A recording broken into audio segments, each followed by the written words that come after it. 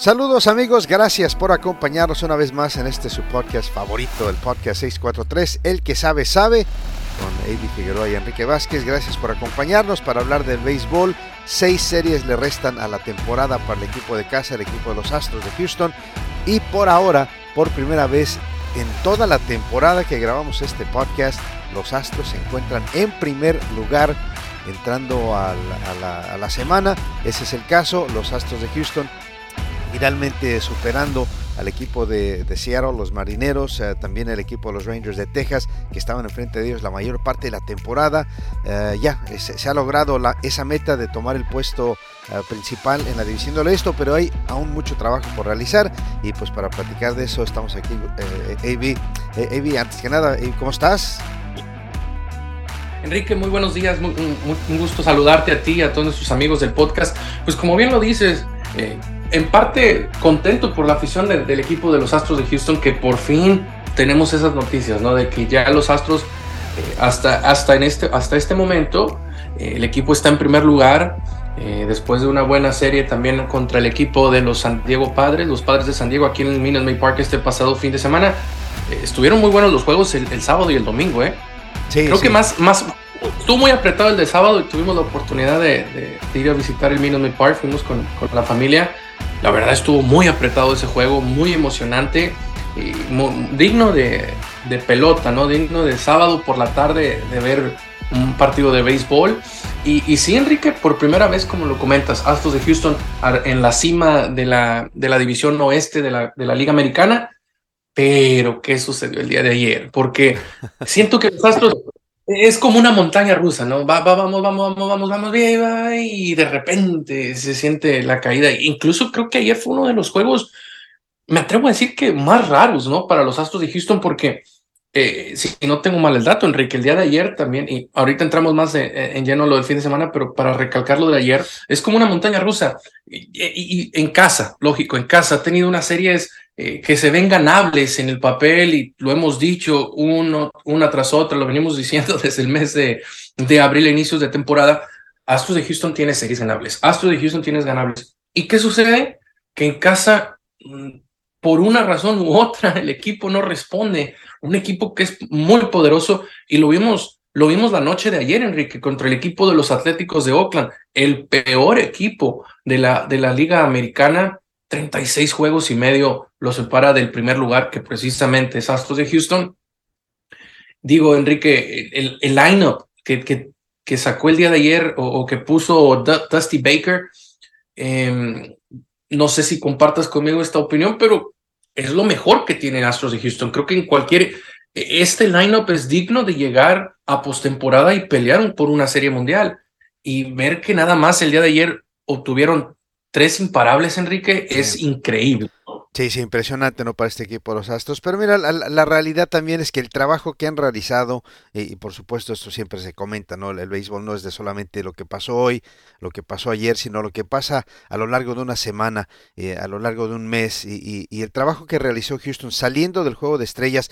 Porque te acuerdas cuando hablábamos, ¿no? Que Houston iba a empezar después del juego de estrellas con 9 series en contra de equipos con récord ganador. O sea, lo mejor de la Liga Americana, lo mejor de Grandes Ligas se estaba enfrentando al equipo de los Astros, y la realidad es que Houston sobrevivió esa etapa de la temporada. En casa, la verdad, salvo cuando fueron barridos o perdieron la serie en casa en contra de Boston, cuando también vino Seattle y los barrió. Aparte de eso, han ganado series consistentemente en casa, y eso es lo que los tiene en este momento en primer lugar de la división. Y contando la serie de esta noche, perdieron anoche, claro, en contra de Oakland, no anotaron carreras, después de que despedazaron a los Rangers hace una semana, anotando 13, 14 y 12 carreras en una semana en la cual le valió para el reconocimiento de más valioso de la Liga Americana, el jugador de la semana, a José Altuve, con 6 cuadrangulares.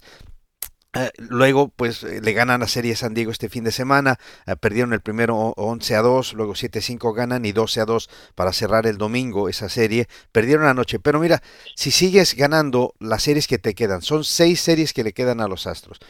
Oakland en casa, luego salen para jugar en contra de Kansas City, bueno, equipo sotanero en su división central, obviamente un equipo malo, puedes ganar, barrer esa serie por supuesto, luego vienen al Minute Maid Park para 3 partidos en contra de Baltimore, esa serie de Baltimore y más tarde viajando a Seattle, son las únicas dos que le quedan en contra de equipos con récord ganador de las 6 restantes, AB. Así es que si ganas las series, y claro, puede que se dé que pierdas la serie en contra de Baltimore en casa, puede que se dé que pierdas la serie en contra de Seattle, que pues perderías un par de partidos, pero si ganas todas las series, llegas a 100 triunfos en la temporada, y con todos los problemas, con la dificultad que fue saliendo del juego de estrellas, la calidad de rivales que se tenía, pues va a ser una muy buena temporada para el equipo de los Astros.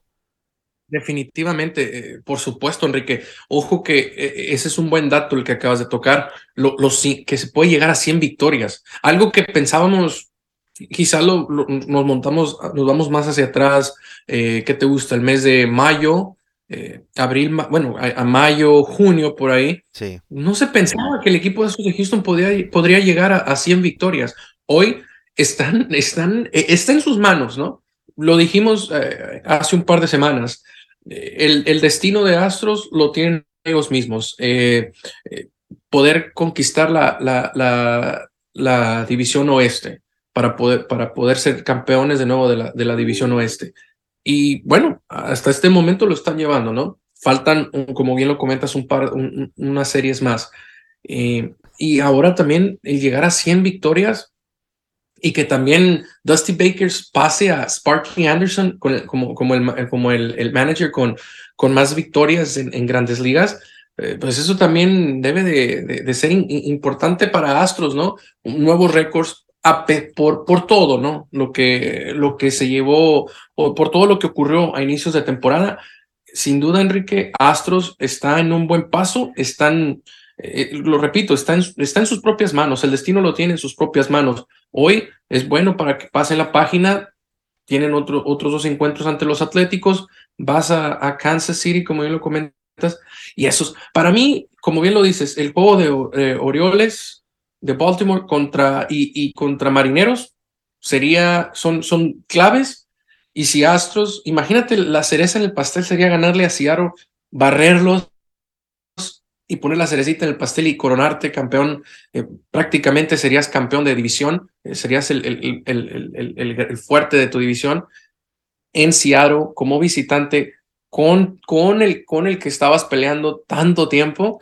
Eso sería como la cereza en el pastel, ¿no crees? Sí, sí, por supuesto, ¿no? Y también la realidad que estos dos equipos que están persiguiendo al equipo de los Astros en este momento, AB, aún tienen 7 partidos entre ellos mismos. O sea que ellos mismos se van a eliminar de la película.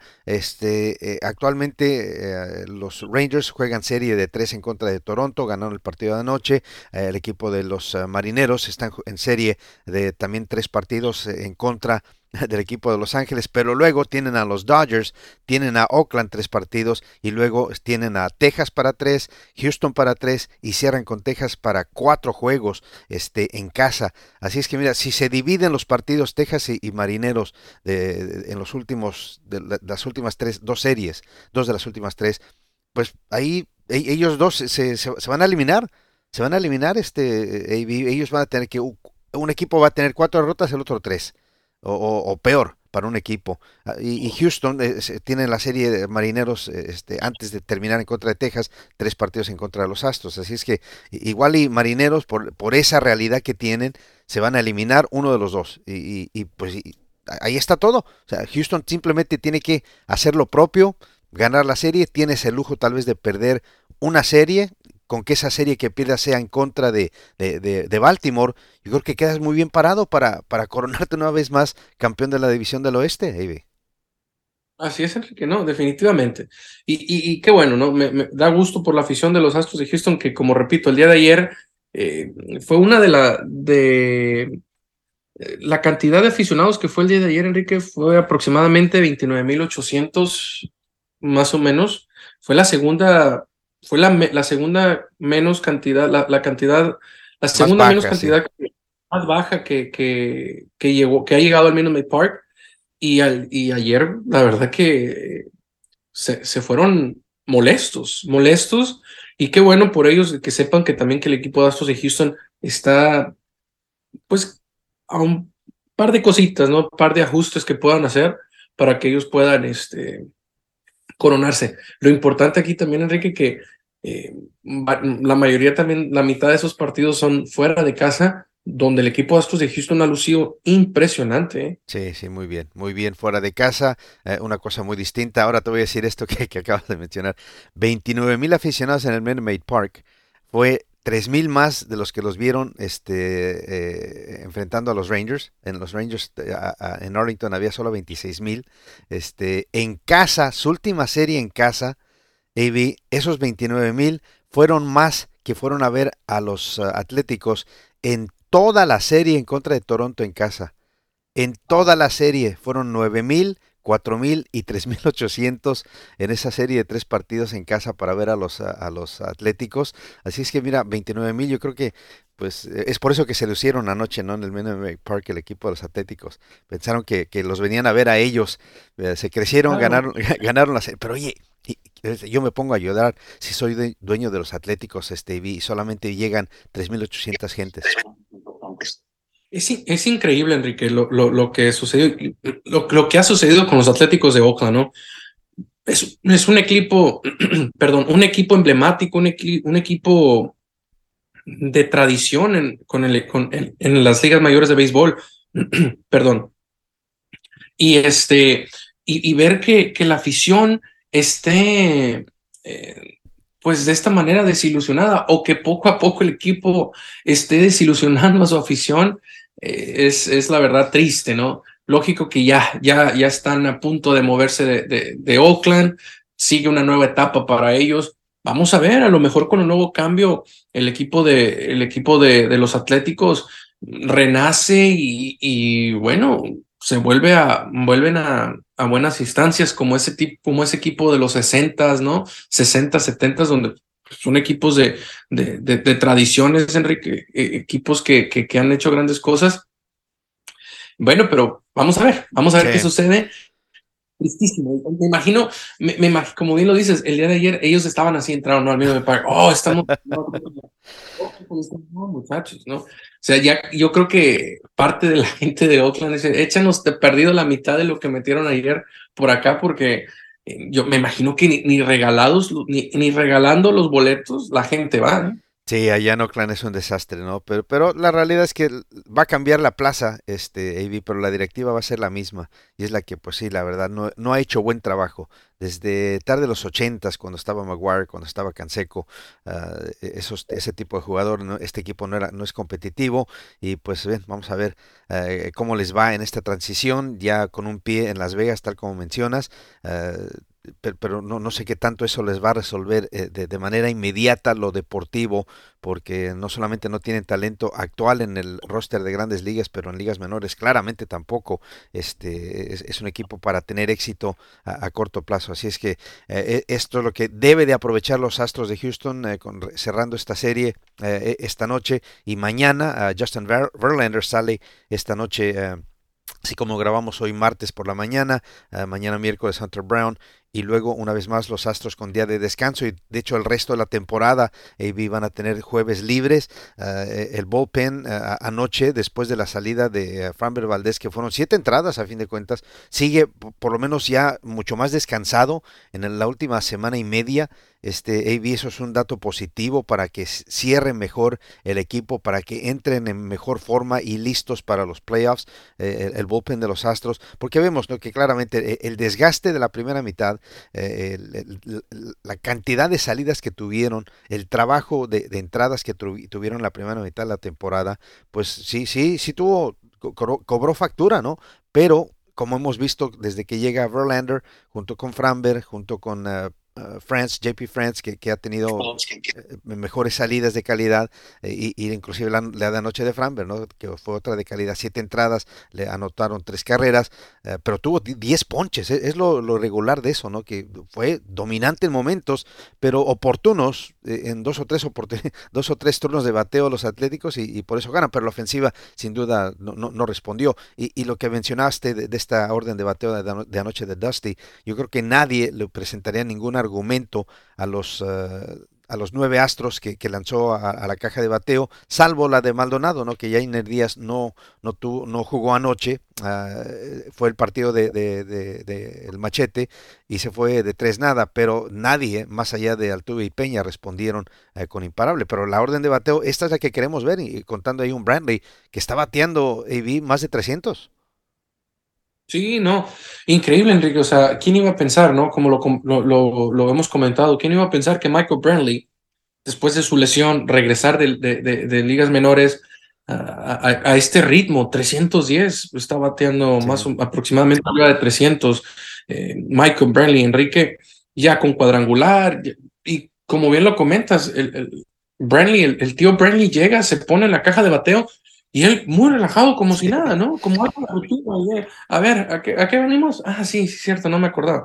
No, la verdad que lo de Brantley es increíble, y sí, o sea, por ahí se puede hacer ajustes o puede hacer ajustes Dusty Baker con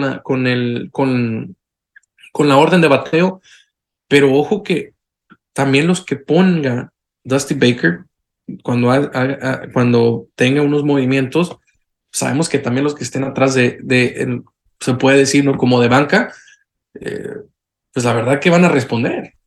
sí, Van a sí. responder, lo han hecho. Es el caso, para ser exactos, de Mauricio Dubón, uno de ellos, ¿no? Es un jugador todoterreno donde lo pongas. Este fin de semana ante el equipo de los Padres de San Diego estaba jugando por el central, lo hemos visto jugar por el izquierdo. Creo que por el derecho no lo vamos a ver jamás. Digo, creo que Tucker se ha afianzado, había puso bandera de por medio ahí. Digo, no, este es mío y aquí nadie me mueve. Y aparte Tucker nunca necesita día libre, o sea, él está ahí todos los días, la verdad, un hombre de hierro para la orden de los Astros de Houston y Dusty Baker. Pero mira, quiero regresar a lo de Brantley. Mira, si tiene su hijo que juega béisbol, su hija que juega softball, vaya, haría bien para ellos enseñarles el swing de Michael Brantley, AB. De verdad es de lo más puro, de lo más elegante, o sea, el movimiento es mínimo. Se coloca, ves cómo otros bateadores levantan el pie de enfrente, las manos las tienen muy arriba, las bajan, luego se acomodan o se paran en la caja abiertos para luego cerrar cuando viene el lanzamiento. Pero Brantley, de lo más mínimo, pues eso es lo más fácil de arreglar cuando no está en ritmo, porque ahí levanta el pie, lo baja y las manos están listas para disparar. O sea, qué tan bonito es su swing, y me sorprende que más gente no lo trata de imitar, porque te digo, es fácil de corregir cuando cuando tu timing no está bien, levanta el pie, lo baja y pum, ya. Cuando ves cómo otros bateadores hacen tanto con sus manos, tanto con su pie, con su cadera, abriéndose, cerrándose, esto es de lo más simple, de lo más elegante, y vemos de lo más efectivo y consistente. Es algo que lo ha tenido Brantley toda su carrera, y por eso puede regresar de no haber jugado un año, pisa la caja de bateo y batea 300. Sí, no, definitivamente, Enrique. O sea, 29 turnos al bate en lo que va de la campaña del 2023, 5 carreras, nueve imparables, 2 cuadrangulares, ha impulsado 6 carreras y decimos, arribita de 300 está bateando Michael Brantley. Como bien lo comentas, ese swing pues, efectivamente que tiene es, es, es, muy natural, como dices, elegante, ¿no? Yo creo que si le teníamos que poner un apodo a Michael Brantley, ¿cuál sería? No el tío, porque el tío ya la gente lo conoce, pero nosotros, como así entre tú y en pláticas, ¿cómo le pondríamos la elegancia del béisbol o Sí, el smooth operator, porque la verdad que aparte de ese movimiento que tiene con el mango que le pega a su hombro, para simplemente, no sé si es para medir la distancia, para asegurarse que las manos las tenga pegadas, que no se despeguen del cuerpo las manos para mantenerlas, como dicen en término de bateo, adentro de la pelota, y luego el barril sigue detrás, y aparte de eso, todo tranquilito. Pareciera hasta que hace un swing a cámara lenta, pero la potencia que genera con las caderas y con ese swing es impresionante, ¿no? Pero me gusta mucho y les digo, o sea, si quieren enseñarle a sus hijos un bateador al que imitar, la verdad, eh, hay muchos otros peores que Brantley. Brantley es impresionante lo que él puede hacer, ¿eh? Sí, no, por algo tiene más de 10 años en grandes ligas. Michael Brantley, de la calidad que tiene.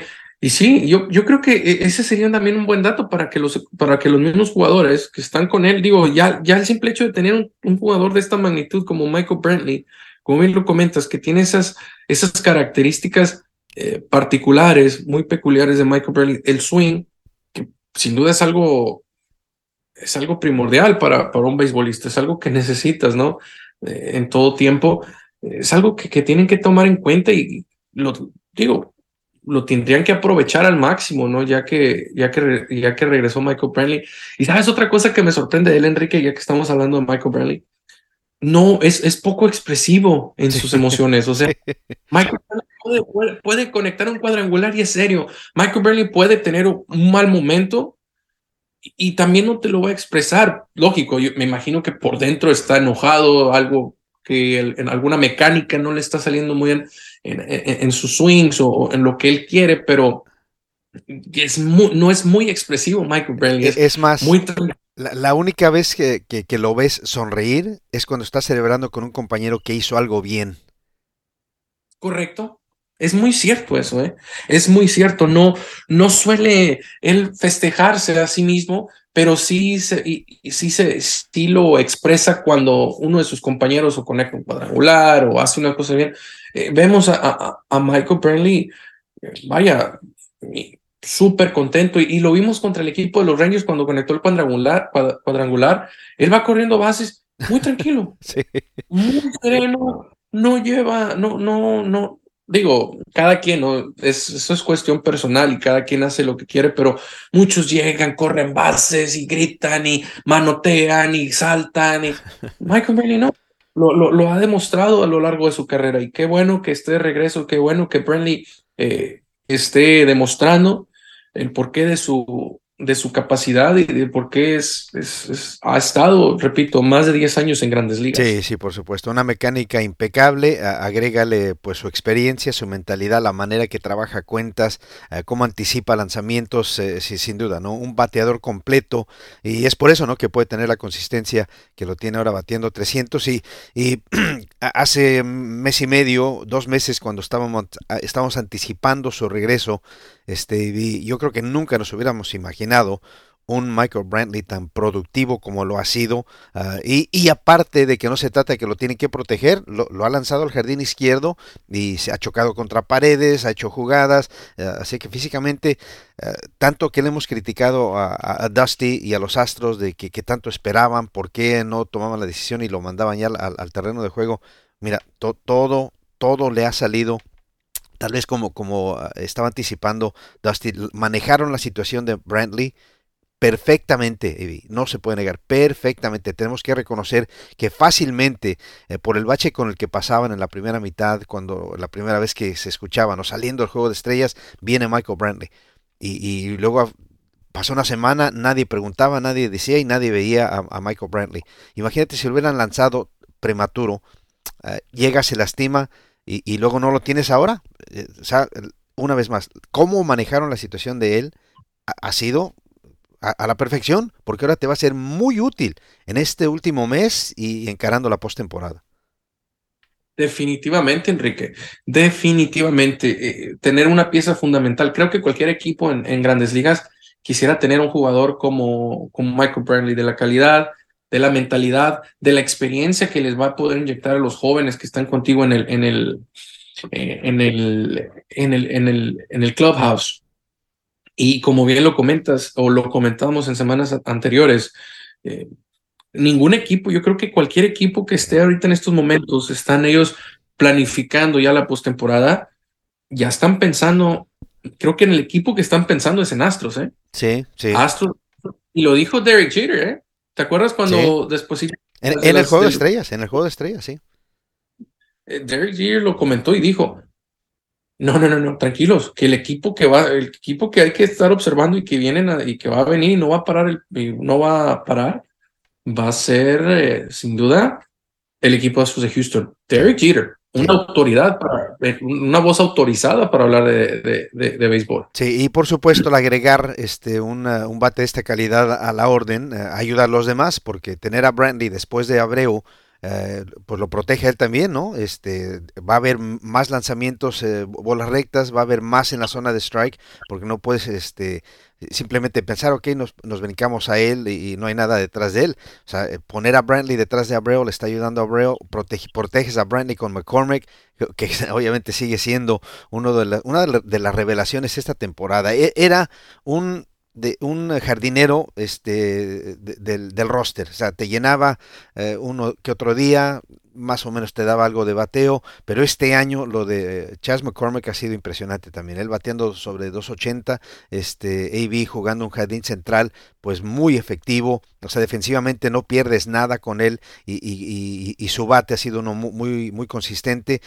Pues te digo, de lo que vimos ayer, lo único que faltó es Yainer Díaz, y entonces poner a Yainer Díaz batiendo 9 en la orden de bateo con todos estos nombres que mencionamos, Altuve, Peña, Álvarez, Bregman, Tucker, Abreu, Brantley, McCormick enfrente de él. Oye, esta es una orden que una vez más nadie quiere enfrentar, y especialmente fuera de casa. Si acaso algo sucede, AB, y no gana la división Houston y tiene que pues ir a cualquier otro estadio a jugar un partido quinto decisivo, un partido séptimo decisivo, no temen la situación. Ninguna situación le va a quedar grande en ese aspecto a este equipo de los Astros. Un grupo veterano que fuera de casa es uno de los mejores de grandes ligas.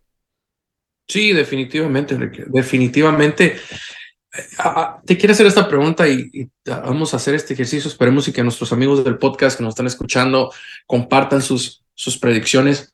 Pero si hoy ya estuviéramos o tuviéramos en este momento en nuestras manos, estuviéramos dos equipos que podemos ver en serie mundial. Lógico, vamos a dejar el equipo estos de Houston ahí por parte de la Liga Americana. ¿A quién te gustaría ver en la Liga Nacional, Enrique? No, pues ¿Atlanta? Atlanta, sí, yo creo que Atlanta. O sea, no, y para le preguntar, los Dodgers no quiero ver que lleguen a una otra serie mundial. Ese equipo, más que nada la afición allá, la verdad no me cae bien, es una muy violenta. La afición, Enrique, y el golpe que le han dado también con lo de Julio Urias. Sí, Y yo sí. platicando con un par de aficionados a los Dodgers, y estoy diciendo aficionados de antaño, ¿no? Aficionados que han, Enrique, ¿me escuchas? Sí, sí te escucho. Ok, excelente. Aficionados de los Dodgers, pero estoy hablando de los ochentas, de la Fernando Manía, o sea, aficionados de antaño. Y así, me dijeron, nuestra postemporada está terminada, está acabada. Fue lo que me comentaron. Por lo que sucedió con Julio Urias. Fue un golpe muy, muy difícil y difícilmente también veo a los Dodgers de Los Ángeles en una serie mundial. Ahora, el equipo de Milwaukee que tiene 80 victorias y está como líder de la división central, pues no creo, ¿no? También creo que sin duda el equipo a vencer en esta campaña también va a ser Atlanta, ¿eh? Sí, sí. Atlanta como... Y fuera de casa, lo que estaba mencionando, solamente, perdón, solamente Atlanta ha ganado más partidos que los Astros, 47. Houston tiene 45 triunfos fuera del Minute Maid Park. Fuera de casa, solamente Atlanta y Baltimore han tenido mejor récord fuera de su estadio. Baltimore 48, perdón, 48 y 26 fuera del Camden Yards. Así es que ahí está Houston, en buena posición, enfrentando estas últimas 6 series. Como les repito, cierran serie en estos próximos 2 días en contra de Oakland. Si ganan la serie, van por buen camino. Y luego las series correspondientes que tienen ya para cerrar la temporada, pues la que se complica más es la de Baltimore, que a propósito en esa semana, la semana del 18 de septiembre, 18, 19 y 20, estamos en Astros TV en español, para esos 3 partidos, y cerramos esa semana. Kansas City está en el Minute Maid Park ese viernes, sábado y domingo, también en Astros TV en español, para cerrar la última semana en casa. Todas transmitió los partidos en AT&T Sportsnet Southwest. Y pues sí, emocionado, ¿no? Para lo que va a ser este cierre de la temporada y lo que tiene en sus manos este equipo de los Astros. Sí, Enrique, y también recordar a la gente que la última serie en casa, del 22 al 24 de septiembre, para toda la gente hispana, se va a estar llevando, es la celebración de la herencia hispana, específicamente el día sábado, así que vayan porque va a haber, se hace una gran fiesta, hacen un festival fuera del Minute Maid Park, donde van a estar regalando muchas cosas, si no tengo mal el dato, el día viernes van a estar regalando la camiseta de José Abreu, que diga los Astros, conmemorando el mes de la herencia hispana. Vamos a ver, Enrique, va a estar Sí. muy bueno ese fin de semana y qué bueno que vamos a poderlo también. Y si no pueden, invitarlos a que lo miren por AT&T Sports, que tuve la oportunidad de verlo. La verdad, no pude asistir al juego el día domingo, pero sí, la verdad que sí, tuve la oportunidad de estar escuchando y observando al buen Dani González y el coach coach Flores, ¿no? Sí, sí, Jim Flores, sí. Jim Flores este fin de semana, el día domingo. La verdad, muy bien, invitar a la gente, ¿no? Que estén al pendiente de estas series. Sí, y ella también me confirmó el productor ejecutivo, AB, que está en el presupuesto, ya le pidieron para la temporada 2024, o sea que planeamos seguir, ese es el plan, seguir para el 2024, seguir creciendo este proyecto y pues esperemos, ¿no? Que el equipo de los Astros cierre de manera espectacular esta temporada, el pensar que está en sus manos el título de la división, AB te confirma, ¿no? De que el ganar una división en el béisbol de Grandes Ligas, ganar campeonatos en cualquier deporte, no es deporte profesional, no es nada fácil, no es nada fácil y se requiere de equipos con temple, de gente con esas características de campeonato que claramente el núcleo del equipo los Astros lo tienen. Claramente eso le falta a los Rangers de Texas. Cuando era momento decisivo en esta temporada, cada vez se derrumbaron. Esperemos que los Astros sigan demostrándonos de qué están hechos, porque la verdad lo hemos visto en esta segunda mitad de la temporada, a pesar de todas las lesiones que se han dado, y pues es emocionante, ¿no? El poder contar con este equipo de los Astros aquí en la ciudad de Houston y con un Dusty Baker que ya en estas últimas semanas, un par de veces ya ha dado a voz alta, ¿no? Ya, que no le diga nada, porque él sabe lo que está haciendo, Evi. Él sabe lo que está haciendo y todo hasta la fecha en esta temporada, pues le ha salido bien. Él trata bien a sus jugadores lo respetan, lo quieren, juegan fuerte por él y los resultados los estamos viendo. Sí, esa es otra de las cosas. O sea, como, como medio de comunicación, o los medios de comunicación en sí, todos tendemos a decir ciertas cosas, lo que uno opina, la opinión de uno, ¿no? Que no es ni la verdad, no tenemos la verdad absoluta de nada. El que está en el día al día es Dusty Baker. Sí, Él es el que tiene ese contacto directo con el jugador, el que llega, ¿cómo te sientes? Altuve, ¿estás bien para jugar? No, hoy no, la verdad que no. Ok, te tengo la confianza de que me estás haciendo honesto, vamos a descansarlo. Dumont, vamos al plato, tú puedes. Digo, por dar un ejemplo, ¿no? El que está al día es Dusty Baker. Y la experiencia la tiene, Enrique, eso sin duda, ¿no? Digo, estar a más de 2000 más de 2000 y cachito de victorias para pasar a Sparky Anderson, digo, habla de mucho de sí. Dusty Baker, la experiencia la tiene, él sabe lo que hace, ¿no? Por algo también es el actual campeón de Grandes Ligas, por fin se le dio el título a Dusty Baker y creo que le encontró el sabor a jugar pelota en el a finales de octubre, principios de noviembre y estar celebrando con una ciudad inmensa como la de Houston. Le encontró ya el sabor a Dusty Baker y yo creo que es por eso que también él está dispuesto a hacer grandes cosas ¿por qué no? Poder tener este tipo de celebraciones de nueva cuenta con Astros de Houston. Sí, exactamente. Así es que pues va a estar divertido esto en el último mes, AB, y pues sí, Qué dichosos, ¿no? Que estamos aquí para compartir con ustedes y estaremos durante toda la postemporada, ¿no? Para ver qué es lo que pasa, no solamente con los Astros, pero alrededor de Grandes Ligas. Y pues, ¿qué te parece, Ivy, si ahora le damos la vuelta a alguna nota que tengas alrededor de Grandes Ligas? Rápidamente vemos las posiciones en las divisiones respectivas. En el este está Baltimore, como, bueno, con 3 partidos de ventaja sobre el equipo de Tampa Bay, uno que también, pues no que ha jugado mal, pero ha jugado mejor el equipo de Baltimore, que ya llega a 91 victorias en la temporada. En la división central, Minnesota, 7 partidos y medio enfrente del equipo de Cleveland. Houston, ya sabemos la situación en el oeste, 2 partidos sobre Texas y 2 partidos y medio sobre el equipo de Seattle. En la Liga Nacional, Atlanta va a ganar la división, ya tiene la postemporada asegurada, 15 partidos enfrente de Filadelfia. En la central mencionaste a Milwaukee, 80-63 su récord, 3 partidos enfrente del equipo de Chicago, Cincinnati 7 juegos atrás. Yo creo que ya a los rojos se les termina las posibilidades, y los Dodgers cómodamente en el oeste, 12 partidos enfrente del equipo de Arizona, que también está pendiente por visitar el Minute Maid Park y enfrentar al equipo de los Astros. Así es que es el panorama alrededor de Grandes Ligas. ¿Qué otras notas tenemos, Avi? En- Enrique, tú lo has mencionado desde el inicio de temporada, desde que empezamos a ver lo grande que es este joven.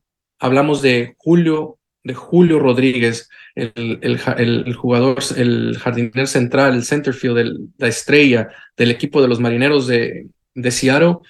Se ha convertido en el jugador número 44 en Grandes Ligas, Enrique, en la historia, en hacer una temporada 30-30. ¿Qué significa esto, amigos del podcast 643? Enrique, que ha obtenido 30 cuadrangulares y 30 bases robadas. Se ha robado 30 bases Julio Rodríguez en lo que va de la campaña.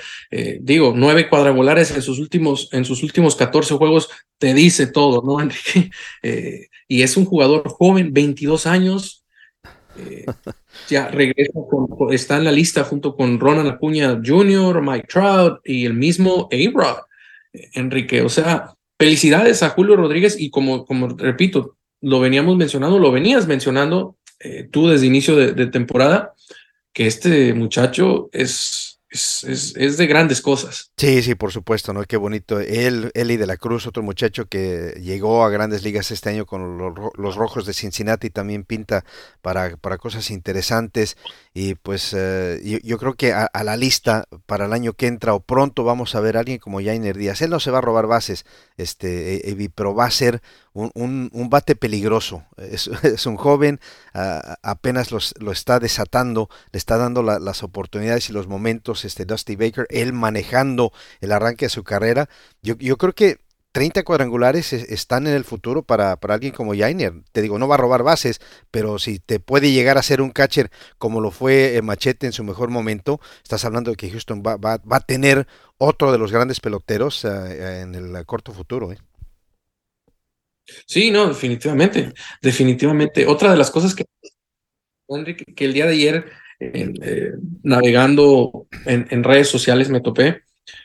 Los Dodgers o la gente, sí, la gente de los Dodgers ya pusieron en venta las camisetas de Julio Urias, pero las han rebajado a lo máximo, Uy. Enrique. Creo que están a 30, $40. Así que si eres fanático de los Dodgers y bueno, y quieres una, una jersey, te va a costar 30, $40. Si quieres la de Urias, están de oferta. Sí, oye, yo que fuera a los Dodgers, pues bite the bullet, o sea, esas ya no las vendas, o sea, para qué quieres eso en tu tienda? Claro, efectivamente, o sea, es increíble. Esa más que nada, esa sí fue mi primera impresión cuando les dije, ¿todavía? Y Sí, la pones en oferta, la gente los va a comprar, o sea, estás como promoviendo algo, ¿no? Increíblemente lo que sucedió, pero vaya, sí, Enrique, fue con lo que nos hemos topado alrededor de Grandes Ligas en estos días. Vamos a ver qué sucede el día de hoy con el equipo de Astros de Houston, que continúa serie ante los Atléticos de Oakland. Vienen los fuertes, ¿no? Bueno, el día de ayer fue uno de los fuertes. Estamos hablando de Framber Valdez. Hoy le toca a Justin Verlander. Esperemos y que tenga una mejor salida que la última. Sí, sí, exactamente. Así es que, pues bien, AB, con eso llegamos a la final del podcast. La semana entrante, vaya que va a ser una muy interesante, ¿no? En casa para el equipo de los Astros. Van a cerrar, van a llegar de su serie en Kansas City para abrir en contra de Baltimore. En lo personal, AB va a ser un fin de semana, pues muy divertido. El sábado me toca ir a Tulsa, Oklahoma, para transmitir el partido de los Sooners en contra de los Golden Hurricane. En el partido del sábado fue el americano universitario. El domingo en casa en contra de los Colts, los Houston Texans. Y luego lunes, martes y miércoles con los Astros. La verdad, un privilegio que se me ha dado. No, o sea, reconozco, ¿no? La oportunidad que tengo y el privilegio que tengo, ¿no? De representar a estas instituciones. Y pues les invito, ¿no? Que sintonicen, compartan conmigo este fin de semana, que va a ser por primera vez que me toca algo como esto. Y pues sí, como que me hace reconocer, ¿no? Lo privilegiado que soy y esta oportunidad que tengo, David.